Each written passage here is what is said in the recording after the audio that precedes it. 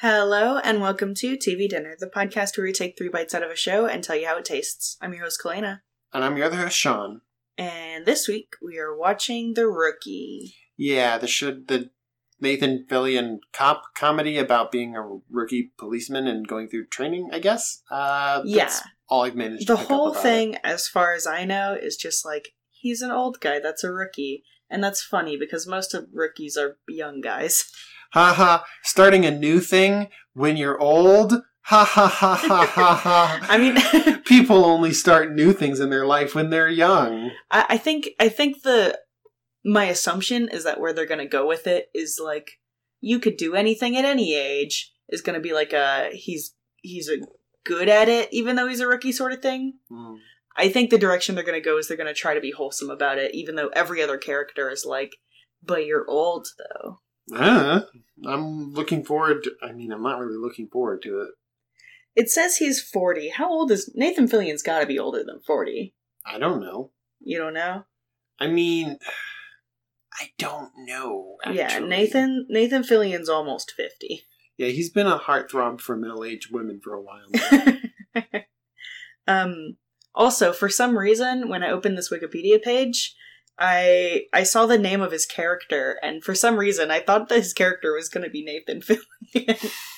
Why? I don't know. Why? I just see Nathan Fillion, and I think that's Nathan Fillion. How does Nathan Fillion in his 50s feel going into the show and acting as like, you're so old, you 40-year-old? Yeah, exactly. Wouldn't that make you feel bad? I don't know.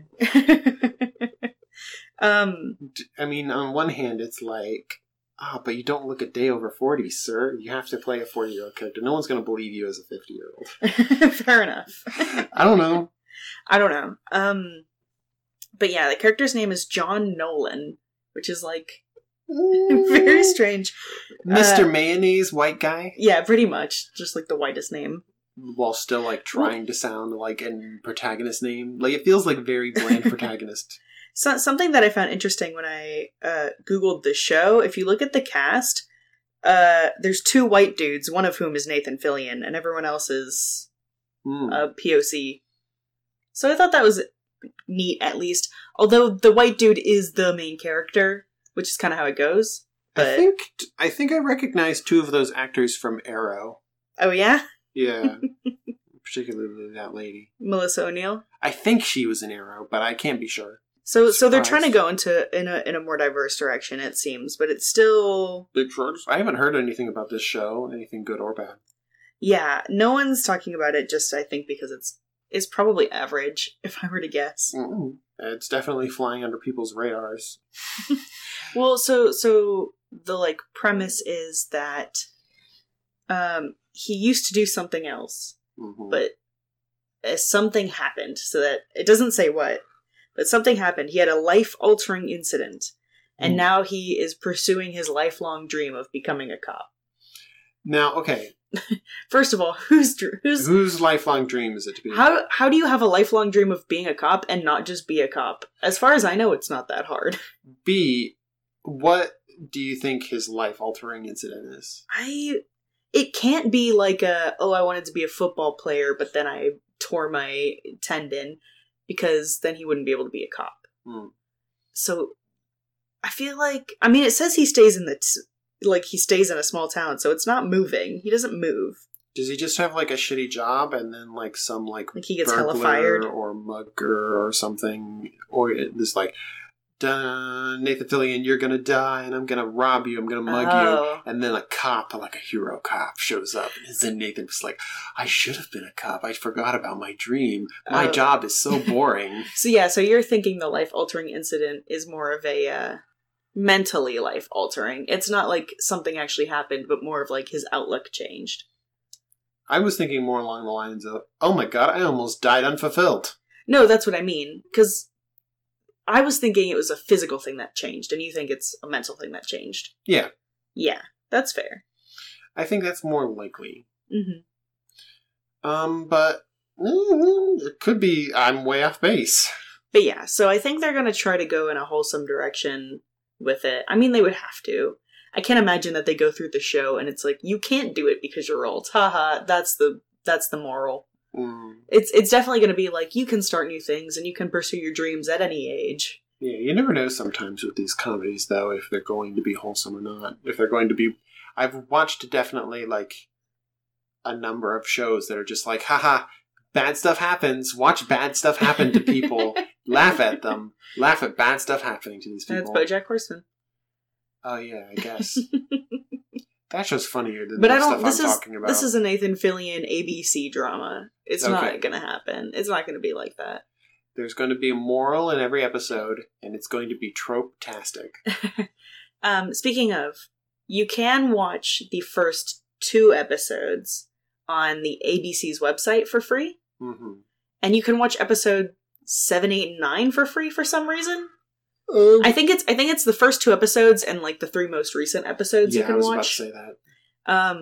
So a lot of TV websites will do something similar. I'm going to jack my brother's DirecTV password so we can watch the 3rd episode. Okay, so you're at least half following my rule. So, well, Anyway, the first 2 episodes you can watch for free, so that's good. The 3rd episode, well, I mean, you know where to get it. You can get it if you've got, yeah, that's true. ABC or DirecTV now. Because we do Netflix and stuff, which is paid. Yeah. So DirecTV should just slot in as equal to all that stuff. Got it. Yeah. It's just that we personally don't have it. I just have to get it from someone else. Right. I gotta remember that. Keep that in mind. Yeah, but we could definitely... It's not going to be hard to find. Mm-hmm. It's not going to be hard to watch. I don't think so. So, I did it. Accidentally. Yay. Was this on accident? Yeah. Oh, gosh. I didn't look. You told me the rule after I picked the show, remember? Oh, I forgot. I don't know. I wonder how this rule is going to affect like what shows we pick. I can't think. Well, there were a few things that we watched that we really liked that were hard to find. Gargoyles, I think, was one. That's true. Gargoyles was not that easy. So we might make exceptions for special cases, but it's definitely going to, like... I think it's going to make it more mainstream, honestly, our choices. Yeah, because then we can't really dig into the obscure stuff that's not going to be covered by like a popular streaming service or something. Yeah. So, we'll see how that goes, I guess. Shrugs. If we forget to mention where something can be found. Wink. Oh. That's it? That's what you're going to do? Yeah. Wink. Just not say it. I mean, that's... more subtly, we've been doing that for every show before this year. Yeah, but most of those were just Netflix. I mean, we never winked. We just actually didn't say anything. Yeah, exactly. Okay. No, we're gonna make a concerted effort to make sure everything is, because we want people who listen to this podcast and say, "Oh, that's a show I think I'd like." We want them to be able to find it. Yeah, we don't want them going on any wild goose chases. Yeah, so we'll do our best to make things accessible. Yeah, big thumbs up. And without further ado, onto the show. Yeah, let's go see if this is any good. Bon appetit.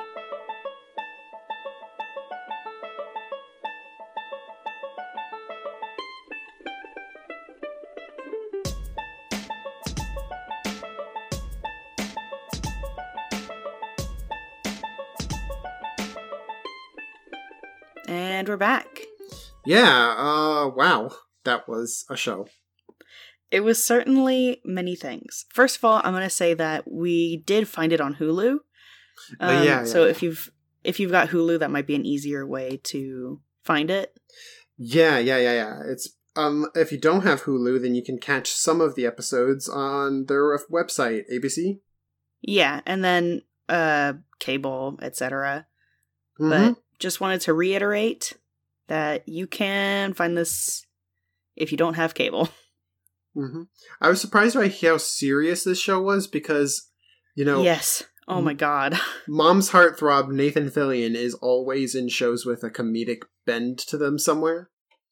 But this time he's playing it so serious. That's part of why I don't like it, I think. Is that they're playing it very seriously. Like, he will make jokes because of, he's fun dad Nathan Fillion. But that's it. Like, the rest of the show doesn't really lend itself to comedy or even like lightheartedness. Mm-hmm. Yeah, there's a lot of times in the show where it's like, oh, they should be dead. Especially Nathan Fillion, who he keeps talking to people with guns on them when they're like, don't talk. Yeah. There's a dozen times in where he should have gotten shot. In 3 episodes. First point is, I thought his life-changing event was going to be a lot more serious than it was. He played it pretty serious. Not that like possibly becoming a hostage in a bank robbing situation is not serious, but like I was expecting his divorce to be it. Yeah, but it looks like perhaps the like phrasing of like some sort of like life-changing incident was perhaps too dramatic or too misleading. Yeah. Because it seems that what the incident actually was him like essentially like rising to the occasion and being told by someone like, wow, that was super brave of you. Yeah. Instead of him like almost dying at a bank robbery, the life-changing incident was like, he saved people in a bank robbery, maybe. Yeah. So it's just, I was really expecting it to be different, especially since the first episode opens up on him, like, getting the divorce papers from his wife or whatever. Mm-hmm. Also, he makes a point to say that his son is in college. So I wonder if he hasn't showed up, obviously, in the first 3 episodes because Nathan Fillion's character moves across the country to do cop stuff for some reason. Yeah, that's definitely the kind of character that they would cast in, like, season 2.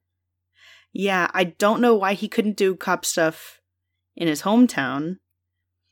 But he went to LA to do cop stuff because it's a prettier place to shoot a TV show.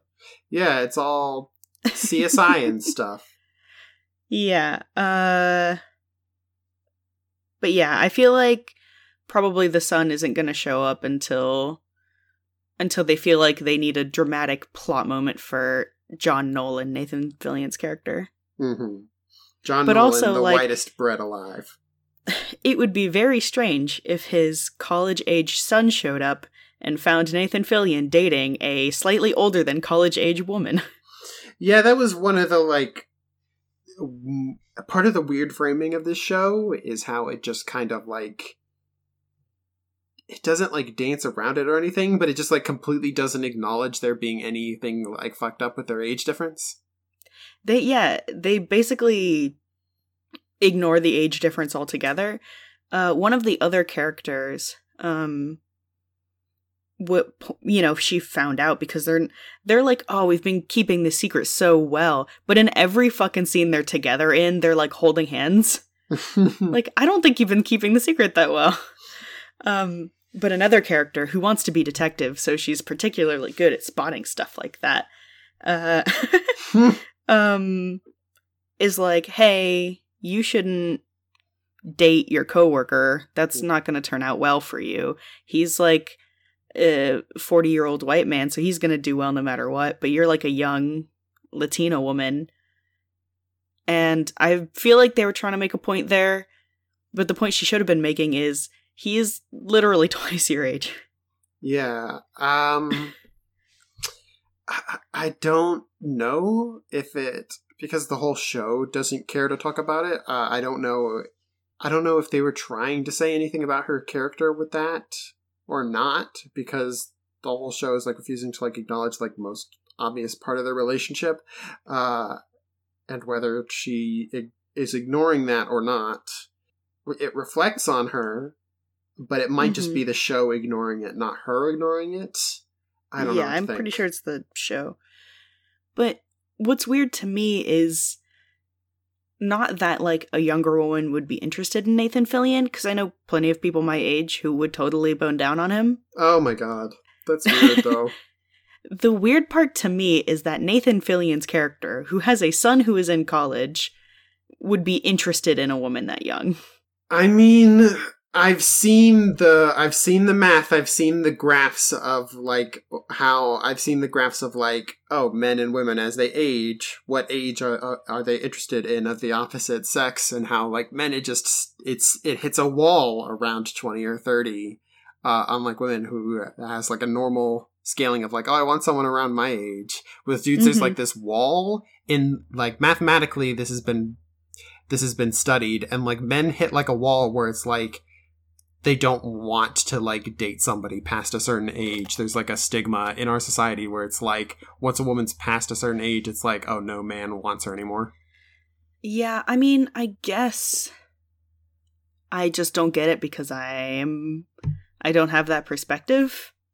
Because from my perspective, like I look at teenagers and I'm like, that's disgusting, even though they're only they're like less than a decade younger than me. Oh, yeah, like, that's super creepy. Teenagers are like really weird to think about. So I feel like if I was 40, I couldn't do that big of an age gap, because now I can't do that big of an age gap. Yeah, but I just wanted to say something really funny my grandma said the other day. Mm-hmm. She was talking about how good people look when they're quote unquote cleaned up.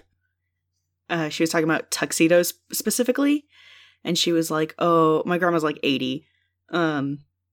She was like, oh, 20-year-old boys don't really look good in suits because they don't really have the confidence for it. They're too young for that stuff. And she's like, they kind of like level out around age 45, but really 60. That is the sweet spot for a man in a tux. Wow. I mean, I know I don't look good in a tux. I've seen myself in one. But I mean, if you really want to like see the difference between like how women and men view potential partners, that is still 20 years younger than she currently is. Mm-hmm. But she's not looking at 30-year-old men going, oh yeah, baby. She's like, no, you are not mature enough for me.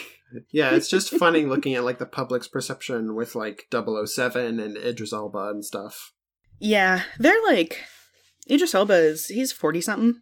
Yeah, but he's just still like the most handsome man alive. No, I get it. It is really weird how like all of the most handsome men are 40s and all of the most attractive women are younger, 20s. I know. I just wanted to take a moment to be like, oh, despite our society's sort of like, oh, well, a man is allowed to age gracefully, but a woman isn't. I still wanted to take a moment to be like, but to also be like Idris Elba, though.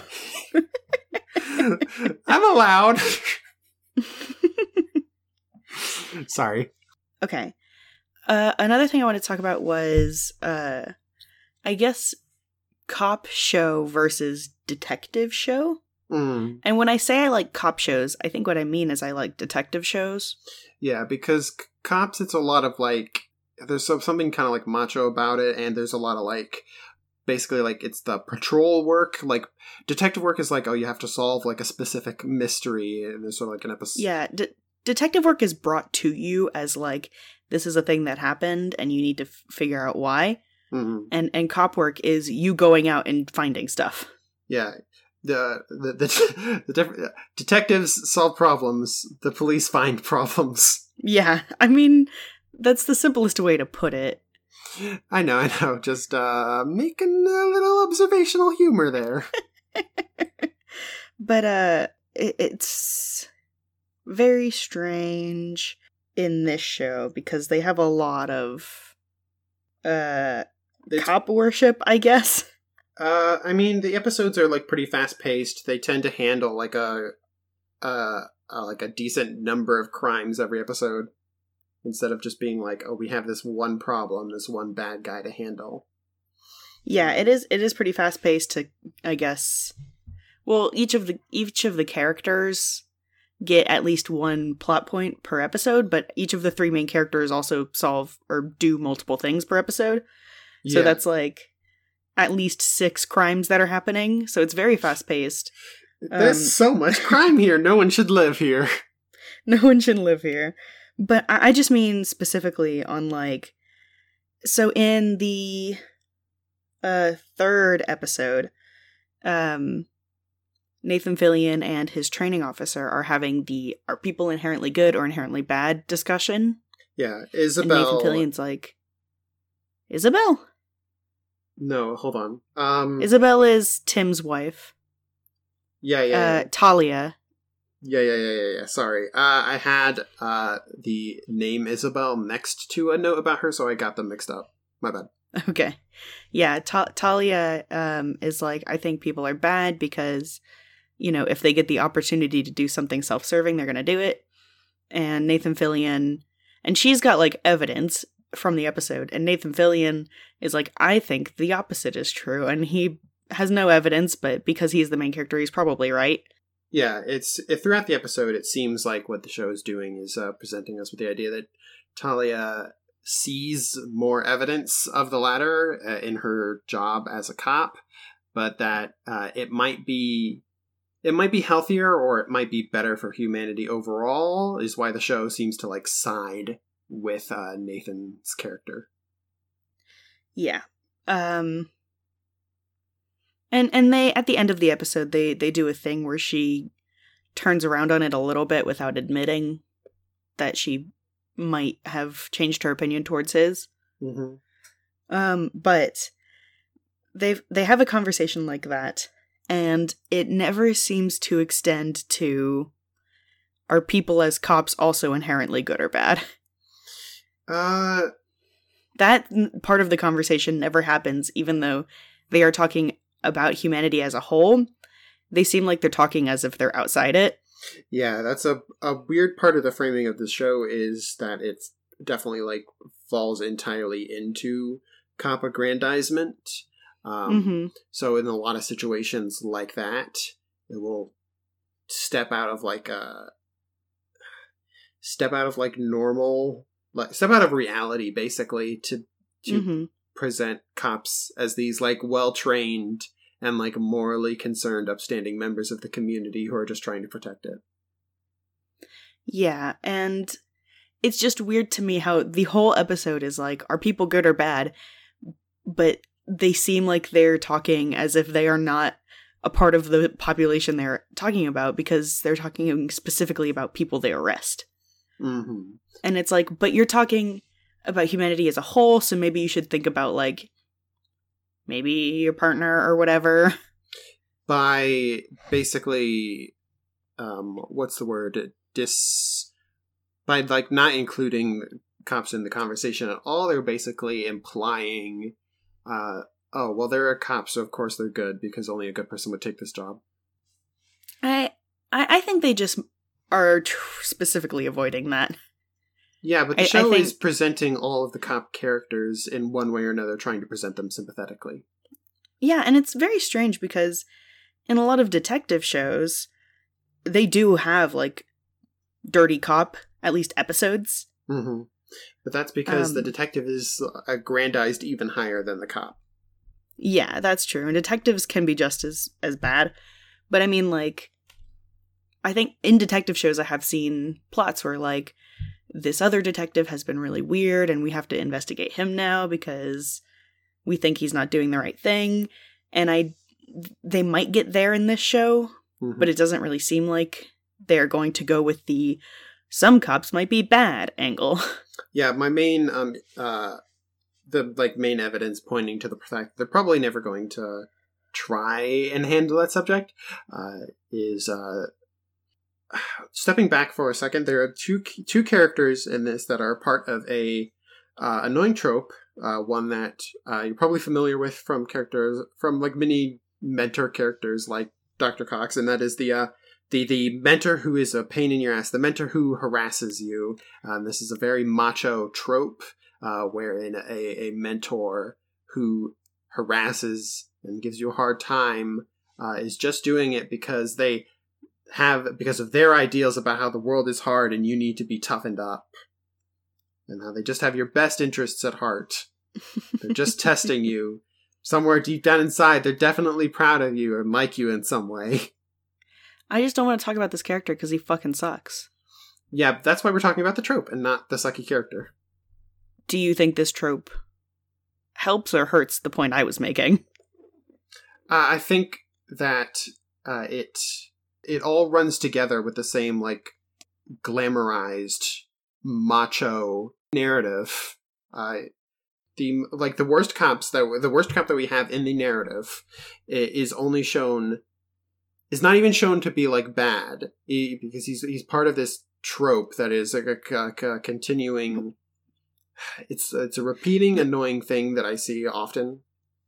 The really fucking annoying thing is that because this character, it's Tim, is written to be like a Machiavellian, like fucking I'm always testing you asshole. Everything he does that's quote unquote bad, he will just say is a test, and you as a watcher do not know if he is good or bad. Yeah, you have this issue with characters like Sherlock, with like BC's Sherlock Holmes, with Dr. Cox, with a lot of these mentor characters, is that they are concealed / implied to be like protected behind. They are what the show considers their vast intellect, and that everything. Oh, this is all because they don't care about emotions, and this is all completely all logic based. And it's all going to work out fine in that way. Even if he ruffles your feathers, it's all for the best, sort of.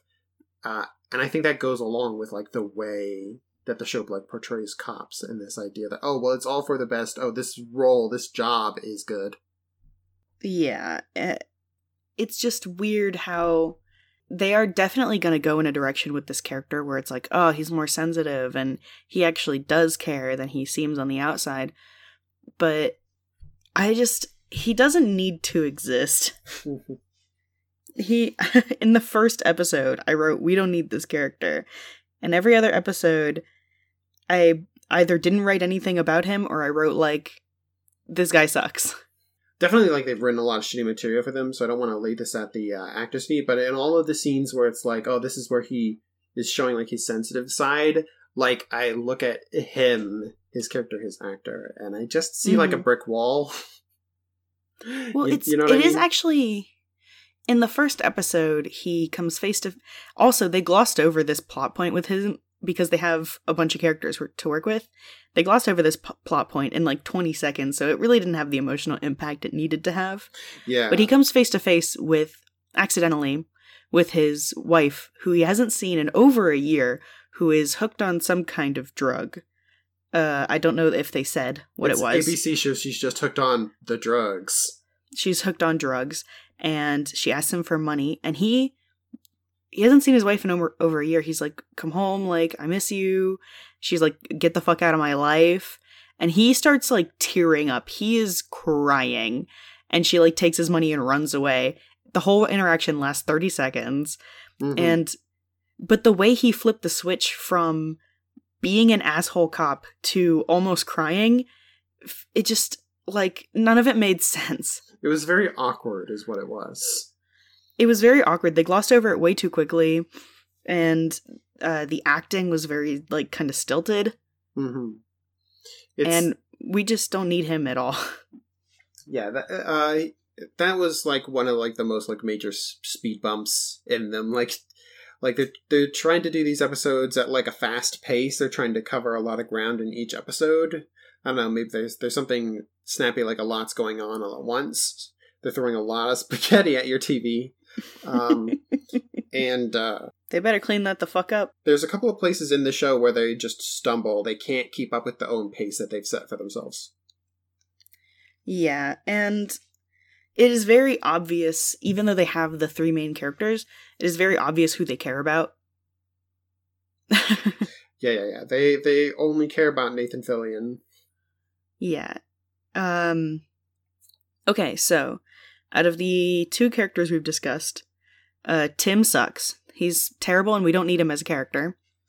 Nathan Fillion's character is okay. He's just okay. He's more like nothing, but Nathan as like an actor has like some charisma and adds some likability to this like character who like just writing wise doesn't really have anything going for him. He's bringing some charm to this role, who is just like his character, I believe, is supposed to be very bad at the details of cop stuff, but really good at dealing with people. Because in every scene where he fucks up a lot, he always brings it back with some sort of emotional maturity that he shows. Mm-hmm. Because, he's old and he knows people or whatever. Yeah. But other than that, like, his character doesn't really have much to do other than fuck up a lot and talk to people. Yeah. So he's just okay. Yeah. This show's not trying to give us a narrative where it's like, oh, a cop should be emotionally intelligent and, like, sensitive and, like, aware of the people that he's both defending and pressing charges against. No, the show is just like, oh, this is a cop. If you want to... I wrote down a quote, and this is not a direct quote, but it is basically the gist of one of the scenes in the second episode. They were talking about, I think the captain was saying, as a cop, you have to rise above emotion. You have to rise above your own, like, emotions and deal with the project Oh, yeah. You have to deal with everything logically and be not emotional. Like, citizens can be emotional, but you can't. Yeah, he's the other mentor who harasses type character. And it's just naturally presented as like, hey, first day, gonna lay out some ground rules. I hate you, and I'm gonna harass you all the time. The captain is the lady. That guy's like, whatever's right below captain, because she... did I say captain? I said captain. Well, I thought he made the same speech. I thought it was the lady that made the speech, but anyway. It's just like, first of all, I have never known a cop that has risen above their own emotion. First of all. They're very emotional people. Second of all, you're making it seem like that's, like, not part of the training. Mm-hmm. Like, putting your emotions aside, as far as I know, is not part of the training. It's not part of whatever. Yeah.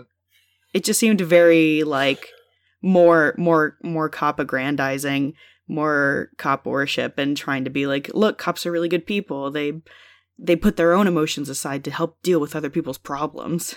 Mm-hmm. So I didn't really like that line at all. Yeah. Anyway.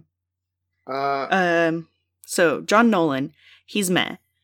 John Nolan's training officer, Talia, she's pretty cool. Yeah, she's definitely one, pretty much my favorite character. She's the only character in the cast, I think, that has ambitions. Yeah, she's the only one who has, like, reasonable reactions and motivations to pretty much everything. Yeah, she wants to become a detective, so she needs to do really well on her job right now, especially training Nolan, so she can be promoted. Yeah, I mean, she doesn't just want to be a detective. Like, she wants to do well at her job, too. No, she wants to be, like, she wants to rise to, like, captain, to be, like, chief. She wants to go all the way to the top. I think it was... Yeah, but detective's the next step in that. Yeah. So, yeah, definitely, she's looking at detective, and John Nolan even uses that a couple of times. It's like, this would look good on you becoming a detective. You should come along on my adventure. Yeah. And she really knows her shit. Like, whenever Nolan fucks up, she immediately, like, tells him the 10 things he could have done better. Yeah, I think that why we like her is because we're fucking stuck, like, dealing with, like, Tim and his awful, like, mentorship that the show's trying to pass off as okay. And then meanwhile, right. like... Talia is easy mode, Tim is hard mode, and I think the other... I don't know what the other training officer's name is. That's because that duo gets no screen time. But, yeah. I was just gonna say that, like, because Tim exists and he's so awful, and because 5 feet from him, we've got Talia, who does everything a mentor should do. Yeah. Which is not be an asshole, but still make sure that your trainee knows what they're doing. It creates an even more, like, stark gulf between them. That's why she's our favorite. Right. So yeah, so Talia's great. Tim's trainee, Tim is a training officer, his trainee, and John Nolan's secret girlfriend, whose name is Lucy. And she is, I think, also okay. Yeah, I just feel like the show makes her forgive and accept Tim for no real reason and be interested in Isabel and their angst, which really saddles her with a lot of crap That makes it more difficult. It makes it hard to enjoy her sections when she's constantly having to... When her sections are more about Tim than they are about her.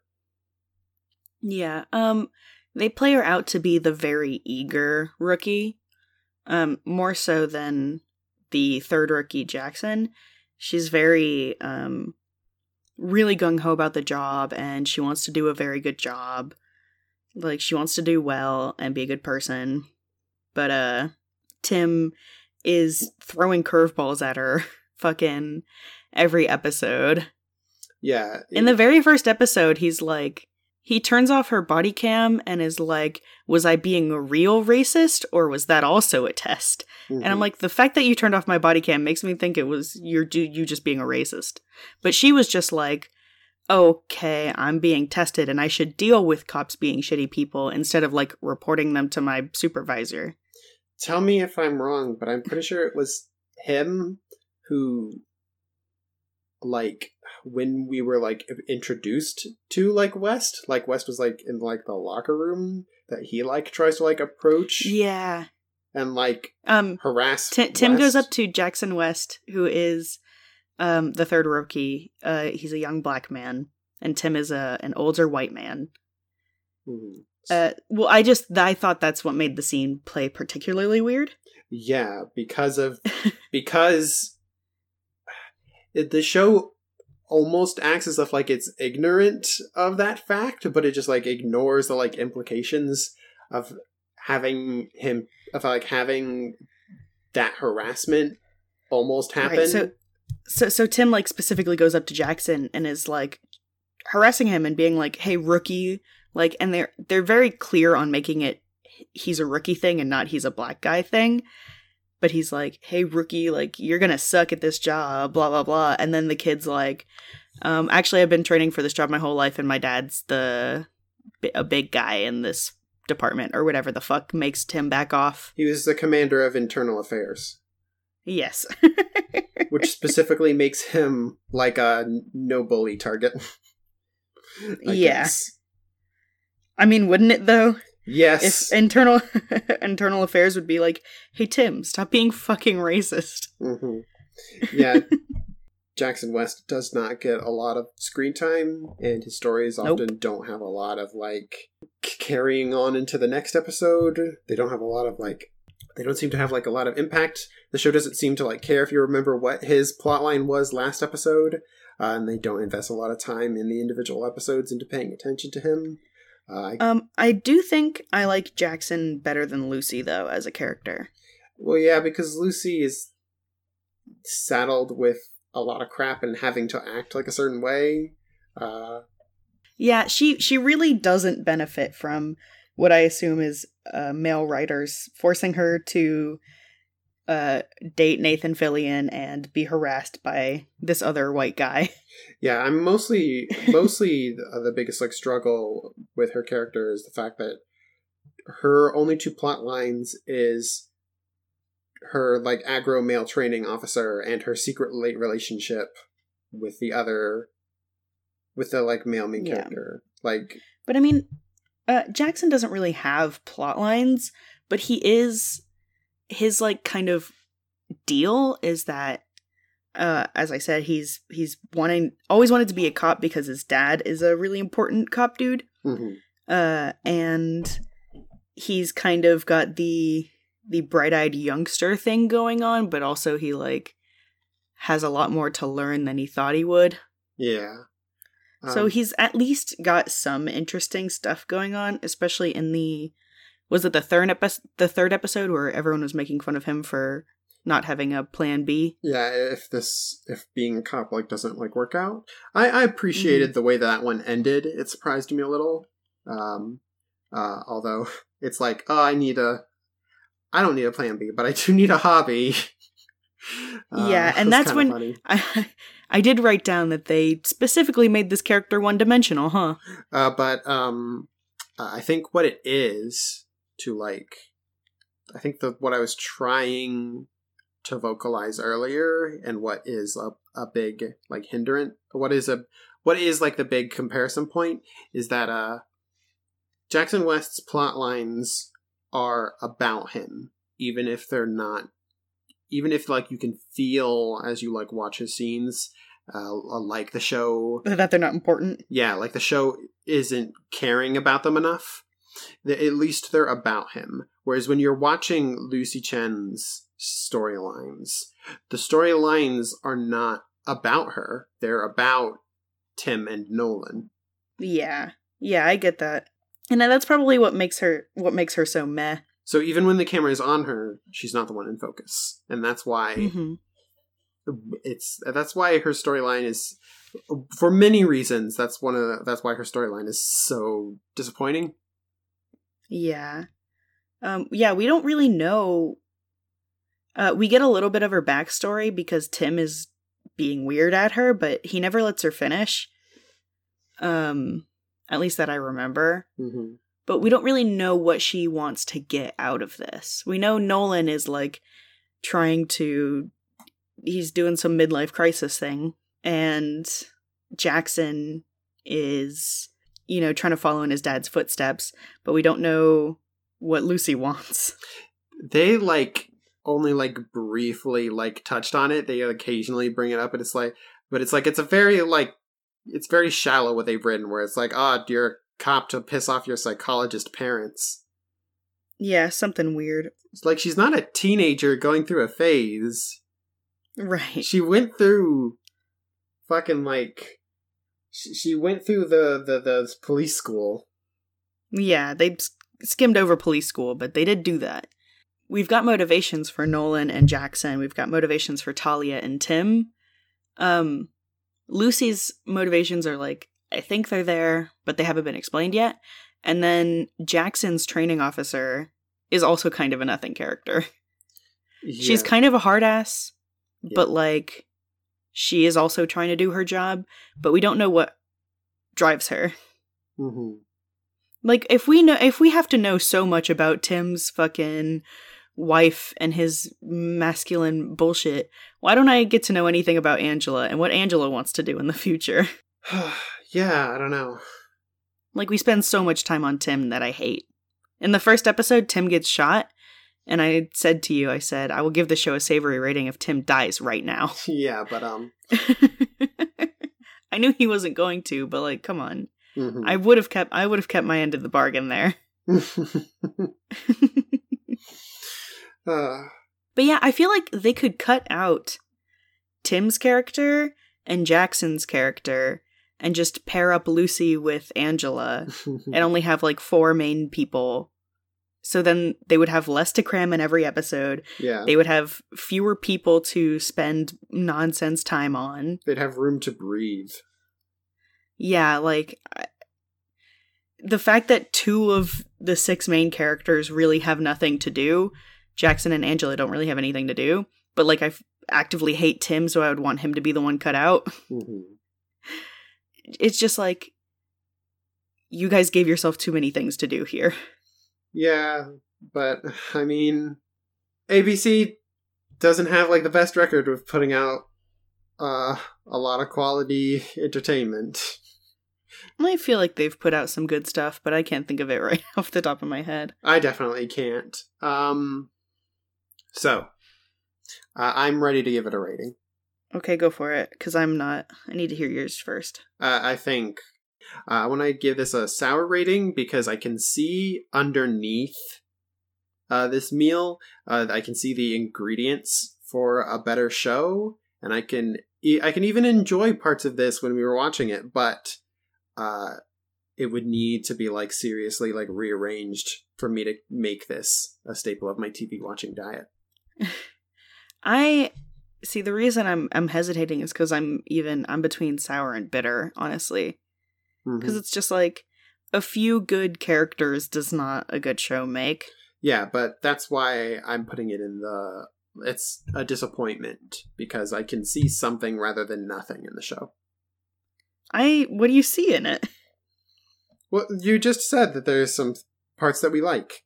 There are some parts that I liked in Big Mouth, and I gave that a bitter. Well, there were no parts in Big Mouth that I liked. I don't know. I just feel like the show is very strange. Mm-hmm. They don't really think about the realities of how they're depicting this little cop unit. What are they called? Department? Yeah. And they have too many characters, and every episode has way too many things happen. And I just don't I don't see the show going in a fun direction. I would actually be kind of interested in watching the last episode of this season to see, where does it go? I want Lucy and Nolan to break up by the end of the season, at least. You wanna do a little can I confirm my suspicions? Can I you want to do a little scientific, I have my hypotheses, but is it proven? Are these writers going to disappoint me? So yeah, I mean, the show, they would disappoint me, but yeah. So this show's first season, which started, yeah, it's not over yet. I think the first season's going to be over in February or March. Yeah, it started in October last year, and there's 2 more episodes left to air on February 5th and February 12th. So if you wanted to, on February 12th, you could watch the finale. The second to last episode lists the writer as Daniel Radcliffe. Interesting. Which I'll have to... Maybe a different Daniel Radcliffe. Yeah, I'll have to check and see if it's just someone else with the same name. But yeah, that's the show. I thought, cause Nathan Fillion was really fun in Castle, that the show would be fun, and it's not. It just is kind of it's either boring or it's annoying. Oh yeah, well, all those shows like Castle, Psych, Monk, I watched enough of them that I'm sick, and if the show was like those, then I probably would have been exhausted really early on. So maybe that's why I'm giving it a sour and not a bitter. I was trying to say the difference between cop shows and detective shows is those have a specific formula that works. Mm-hmm. And they don't have a formula for this, and it's not working. But yeah, I can see giving this a bitter. I can agree with that. I mean, I'm cool with sour. I just I was very disappointed by this show. My brain was just filling in blanks. It was David Radcliffe, not Daniel Radcliffe. Okay. Good job. Just to put that to bed before it goes anywhere. All right. Well, have you thought about what we're gonna watch next week? Now, I couldn't decide between 2 shows. So I was wondering if I could ask you to pick between if you wanted to watch an animated show or a live action one. Let's go live action. Okay. In that case, let's fire up Netflix and watch the first 3 episodes of A Series of Unfortunate Events. I don't know what I expected, but it was not that. I don't know what you were expecting either, but it sounds like I surprised you. You did. I read the first book, and that's the only one I read, and I saw the movie, and it was just okay. And then the show came out, and a bunch of people had mixed feelings on it, so I don't know that much about the series in general. I love the series, and the Netflix show recently ended. Okay. And I want to show it to you. Cool. I'm excited. Neil Patrick Harris is in it, so that's cool. Just to say it again. I love this series. Should I be worried? I don't think so. Okay. Just the reiteration made me think that you're one of those fans who gets mad when everything is not exactly like the book. No. Just no. I try not to be one of those fans. If anything, I'm interested from what I've heard. I'm interested in seeing how they have changed it. And how I might like those changes. Yeah. I've got my food quote. It's Julia Child, a famous food person. That's what they're called, right? Food people? Yeah, food person. She said, "No one is born a great cook. One learns by doing." Bye. For a second there, I was like, is that the quote from Ratatouille? Bye. Bye.